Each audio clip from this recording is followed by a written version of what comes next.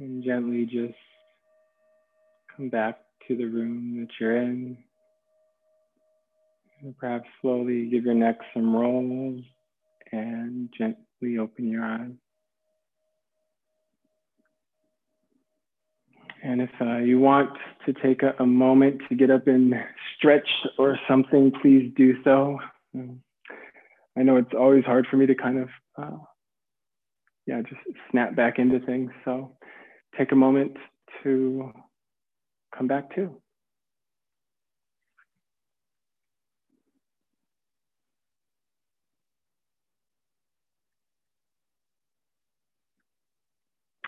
And so for, again, those of you who are maybe just joining the group, my name is Eli.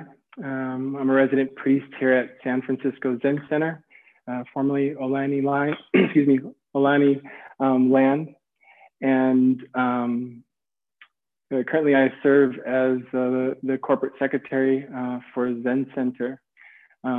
For those of you who may be just joining us, we just got done sitting, and now I'm gonna speak for about 20 minutes or so, followed by some time for Q&A. And then after that, for those of you who want to stick around and have some conversation amongst each other, we'll do some break up into some small groups for that. So before we get started tonight, or as we get started tonight, I wanted to begin by referencing an exchange that Suzuki Roshi, our founder here at San Francisco Zen Center, had with a student after a Dharma talk. And so Suzuki Roshi was speaking, got done, and then the student said, "Suzuki Roshi, I've been listening to your lectures for years, but I just don't understand. Could you please put it in a nutshell? Can you reduce Buddhism to one phrase?" Everybody laughed. Suzuki Roshi laughed. And then he replied, "Everything changes," and then asked for the next question.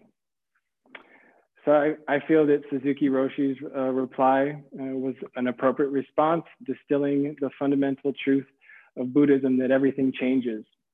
And so that's part of what inspired tonight's talk. The other part I'll get to in a moment.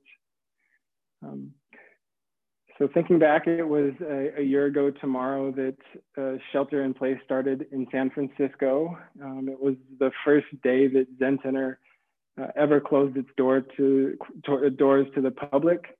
It was the first day that residents stopped sitting zazen together in the meditation hall. And then that same night, I gave the first talk here at Yuz on Zoom. And so I was reflecting on how much changes came over the year, and totally just realized how much I honor that teaching from Suzuki Roshi, that everything changes. And personally over this year, and many of my friends and perhaps all of you have felt some type of kind of support, or maybe have found refuge in appreciating kind of these moment-to-moment bits of life. And the more I value these things, that I'm not spending my time really planning. And in part, that's because there's so much uncertainty in the world. But more so, what I'm finding during kind of this whole pandemic thing is I'm finding gratitude in these small places that I had overlooked when I had my pre-pandemic freedom.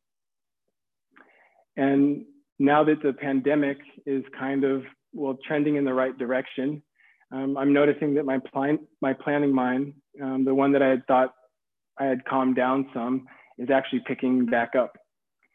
And now that I'm noting that that's happening, it reminded me of one of the most frequently asked Dharma questions, or questions that I've received in Q&A, which is in regarding to planning. So that's how I came up with the other part of the title of the talk.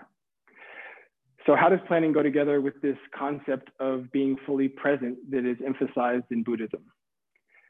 How does one engage with the desire to think about their future well-being or success? How do we hold the paradox of living in the present and our planning mind? And as the last year has taught us, or at least taught me, things change.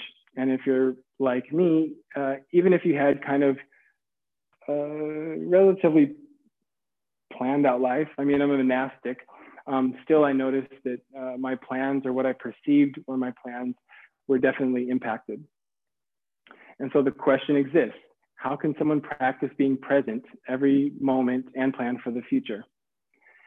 As far as I know, that there's nothing against planning or that opposes planning in Buddhism or Zen. It's more so just our relationship with the plans that causes suffering. It's the attachment, it's the energy that we place on the outcome of things. It's the way that we have this kind of tendency not to connect or maybe bypass our moment-to-moment experience of life because we're waiting for some plan to come true. Or we're just simply distracted because we feel our plan has went askew. So I felt that I would kind of name maybe 3 pitfalls. I don't know if I like to relate to them as pitfalls because, again, I don't want to project that planning is bad. But there are kind of 3 mistakes that I at least make when engaging with plans. So the first one was waiting to live life and missing all the beauty along the way. So I don't know if any of you out there have seen the new Pixar movie Soul. All right, so the main character, who is voiced by Jamie Foxx, is this jazz artist who really has went kind of throughout primarily his adult life feeling a disconnect because he was not where he planned to be, a famous musician. And so he just missed out on smelling all the roses. And so, I don't know about you, but I'm at least like that. There's times where I've had this kind of idea of how things are supposed to be, and I've postponed acknowledging the rest of my life because I haven't gotten to that point. Another kind of pitfall of planning is putting off your current needs by planning for the future. And so I checked this out with my wife. First, I'm not just putting on blast on Zoom, but she considers herself a serial planner. And what she found is, rather than giving herself what she needs at any given moment, she'll actually plan for it. So for instance, she will feel like she needs more nature in her life, and then instantly get on the computer, plan a trip up north to get outdoors a couple of weeks away. And while that's good to get away, the true matter of it is she actually needed a walk right then. She needed to get up, maybe get into some nature. And of course, that's not what she did. She planned the time away. And I bet you can guess what happens on the flip side. We get to the cabin and she's already kind of thinking or pre-planning the stuff that she needs to do for work when she returns. So it's kind of like this energy thing with planning. We can tend to plan our way out of our present experience with something we need down the road. And really what we're doing is we're just kind of chucking our present need down the road. We get down the road and we're chucking again. So we actually get to maybe our destinations or we meet our plans, but we still feel this disconnect. And so the third pitfall that I wanted to bring up is the fact that we can get kind of stuck in a plan, and because of that, we're not able to deepen or learn outside of things that have to do with that plan. Let me try to be clear about this. So when we're too attached to our plan, we often can't see beyond what impacts our plan. So something that comes up to mind, or maybe an example, is people's diversity efforts.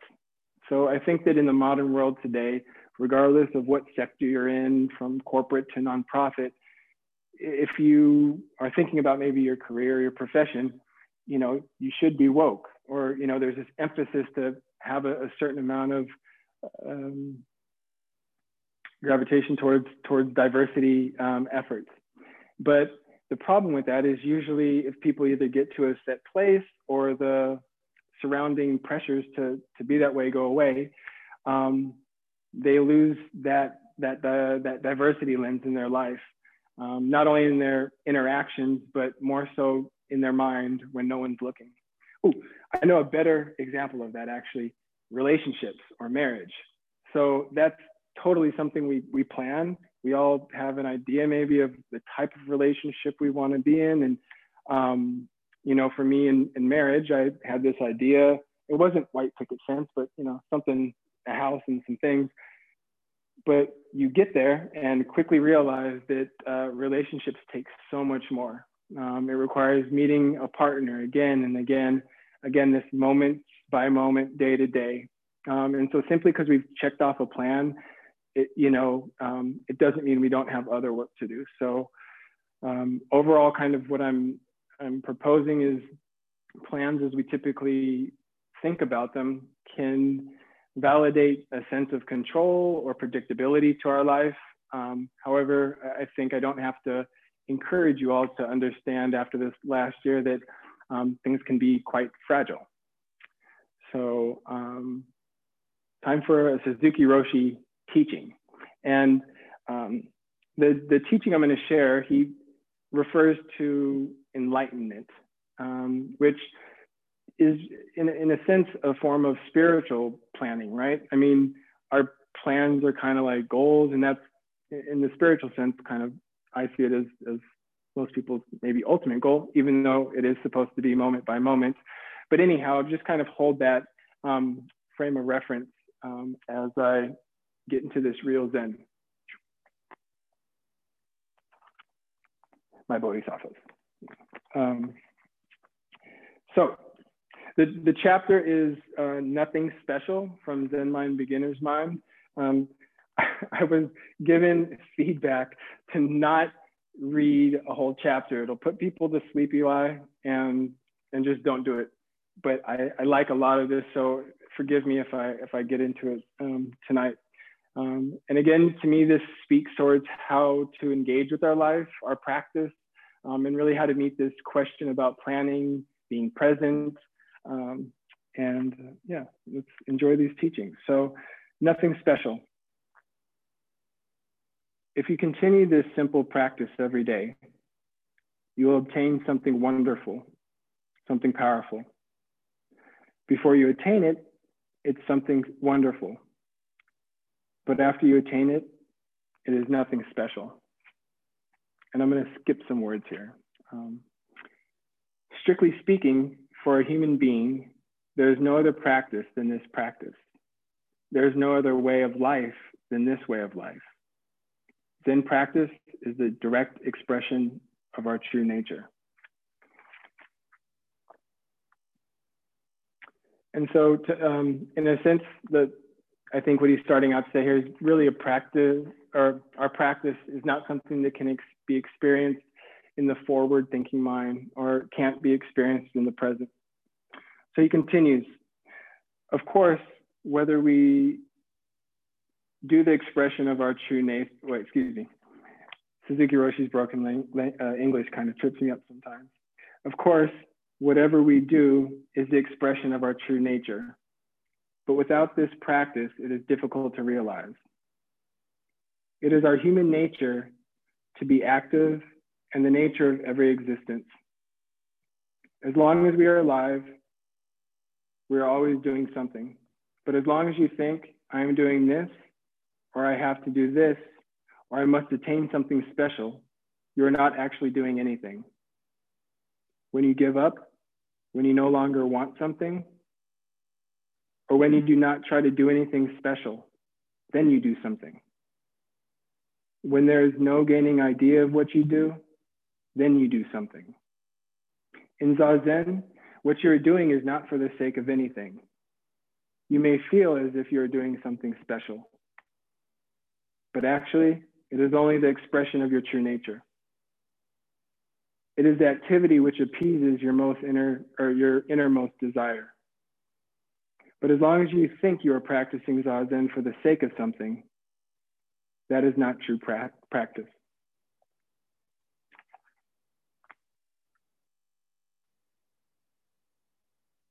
All right, so we'll go back to that in a moment. So part of the hang up, I think for me, at least when I used to hear these teachings, I would sit there and wonder, so am I supposed to never attain anything? Should I not want to be successful? Don't I have to plan for things? It kind of sounds like I'm supposed to be a Zen blob in my Buddha nature. I don't think that's exactly what he meant, but how I think what I would bring up is how often are we missing the present moment because we're caught in a pattern of planning, rearranging, strategizing, expectation building, pondering, considering rewards, pluses, minuses, comparing, covering, up, avoiding, the list goes on, but we do it to our present moment experience. We rarely allow ourselves the opportunity to just fully get dressed in the morning, to be fully present for a conversation with another human being. And this impacts the way that we work, we think, we feel, and we process things. We do this to the point where we perhaps can't actually plan in a useful way. So the encouragement for Zen or for Buddhism is not to stop your thinking or planning. That's impossible. The question remains, how can we live with less attachment or overwhelm to the things that we think and perceive as plans and expectations? So let me turn back to the teachings.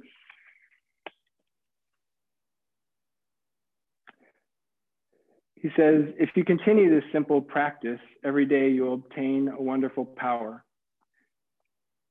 Before you attain it, it's something wonderful. But after you obtain it, it's nothing special. It's just you yourself, nothing special. It is a kind of mystery that for people who have no experience of enlightenment, enlightenment is something wonderful. But if they attain it, it's nothing, but yet it's not nothing. Do you understand? For a mother, having children is nothing special. That is Zazen. So if you continue this practice more and more, you will acquire something, nothing special, but nevertheless something.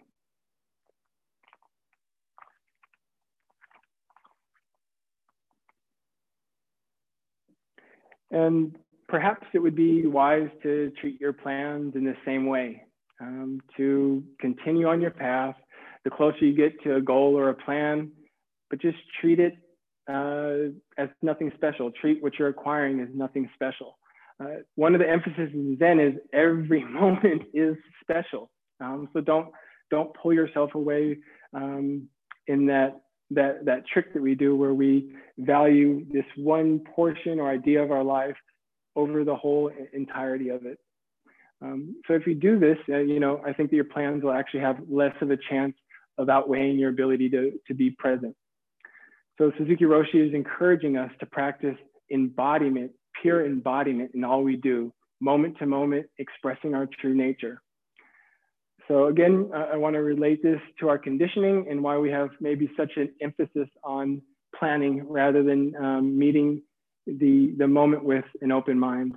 So any of you have heard me speak before, there was only a matter of time before I brought in my greatest teacher, my 3-year-old daughter, Maya, into the talk. So I wanted to share an example of how I think disembodiment may be something that we learn at an early age.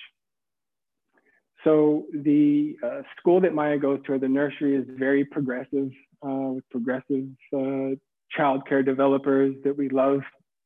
And often they'll have these kind of situations where they're observing us as parents. Excuse me.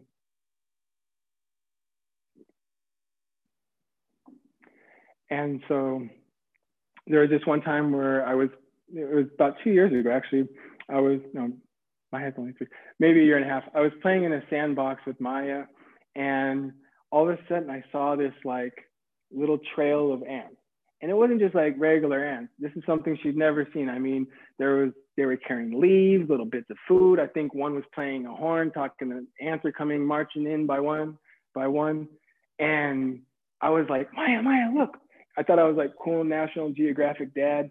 Look at these ants. Look what they're carrying. What do you think they're doing? What do you think they're up to? Are they going to build a home? Are they going to get some food? Do you think they're hungry? And so anyways, I don't know what we did with the answer or how that ended, but a little bit later, teacher Heidi checked in with me and said how much she appreciated my enthusiasm with Maya. And, you know, that was warm, nice to her. And she said, can I give you some constructive feedback? I'm like, of course, you know, like anything, teacher Heidi. And she said that I noticed that immediately after I asked her that initial question about, hey, do you see the ants or what do you think they're doing? Before she even answered, I started filling in, you know, with these plans that the ants could be doing. I really just started shaping her discovery without letting her. So I know this is a very like small example, but I think this is what happens to us overwhelmingly as we develop all the way into adulthood and beyond. So what Maya's preschool and her teachers encourage, they actually have us teach them 12 different senses. So it's really amazing, but their encouragement is to let children grow into their development and really just meet themselves where they are moment by moment, again, in an embodied way before jumping into thought, planning, and expectation. So again, in this instance, I was not letting Maya kind of meet this new situation with open eyes. I know it's hard for us to imagine, but if you were really to see that for a first time, like I did not allow her body to catch up with the magnificence and marvel of what was going on before I started filling it in the blanks. So I was not letting her imagination or her embodied knowledge meet her current experience.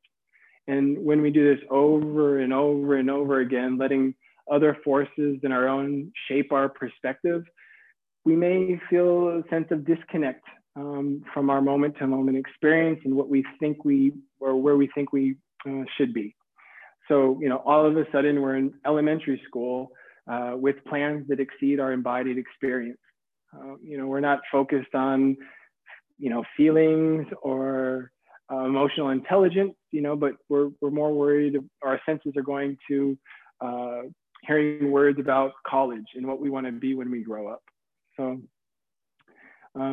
yeah, we've been, I feel, raised to plan in a disembodied way, and that's going to be a really hard or near impossible habit to break. However, just with all forms of practice and conditioning, we can learn to recognize when that's happening. Maybe recognize, like if Kat would have recognized, I just need a walk in nature, or recognize when we're starting to drift or to go into stories more than make sense.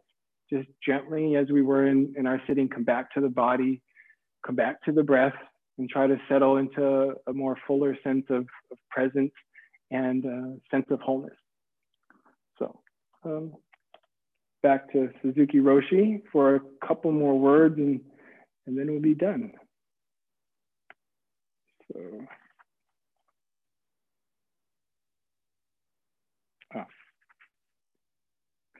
when there is no Buddha nature, there is nothing at all. Something apart from Buddha nature is just delusion. It may exist in your mind, but such things do not actually exist.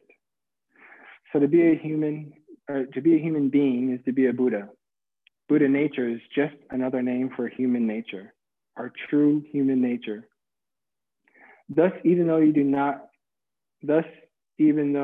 not do anything, you're actually doing something. You're expressing yourself. You're expressing your true nature. Your eyes will express it. Your voice will express it. Your demeanor will express it.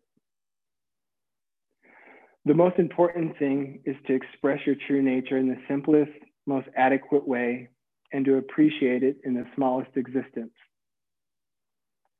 While you're continuing this practice week after week, year after year, your experience will become deeper and deeper, and your experience will cover everything you do in your everyday life. So again, that embodiment, the most important thing is to forget all gaining ideas, all dualistic ideas. Again, the most important thing is to forget all gaining ideas, all dualistic ideas. In other words, just practice Zazen in a certain posture. Do not think about anything.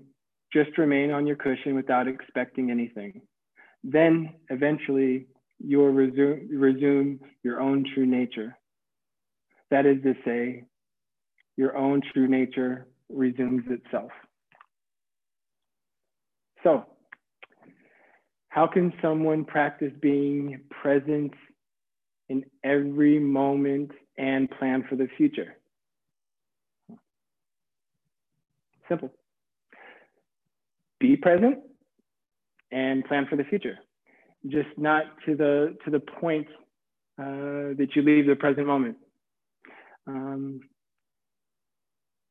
And if you do, it's okay. Just gently remind yourself to come back and take full care and attend to the present moment. I don't think there's anywhere else to go. And then when everything changes, you should have a plan. And we should probably do some Q&A. So we'll go ahead and transition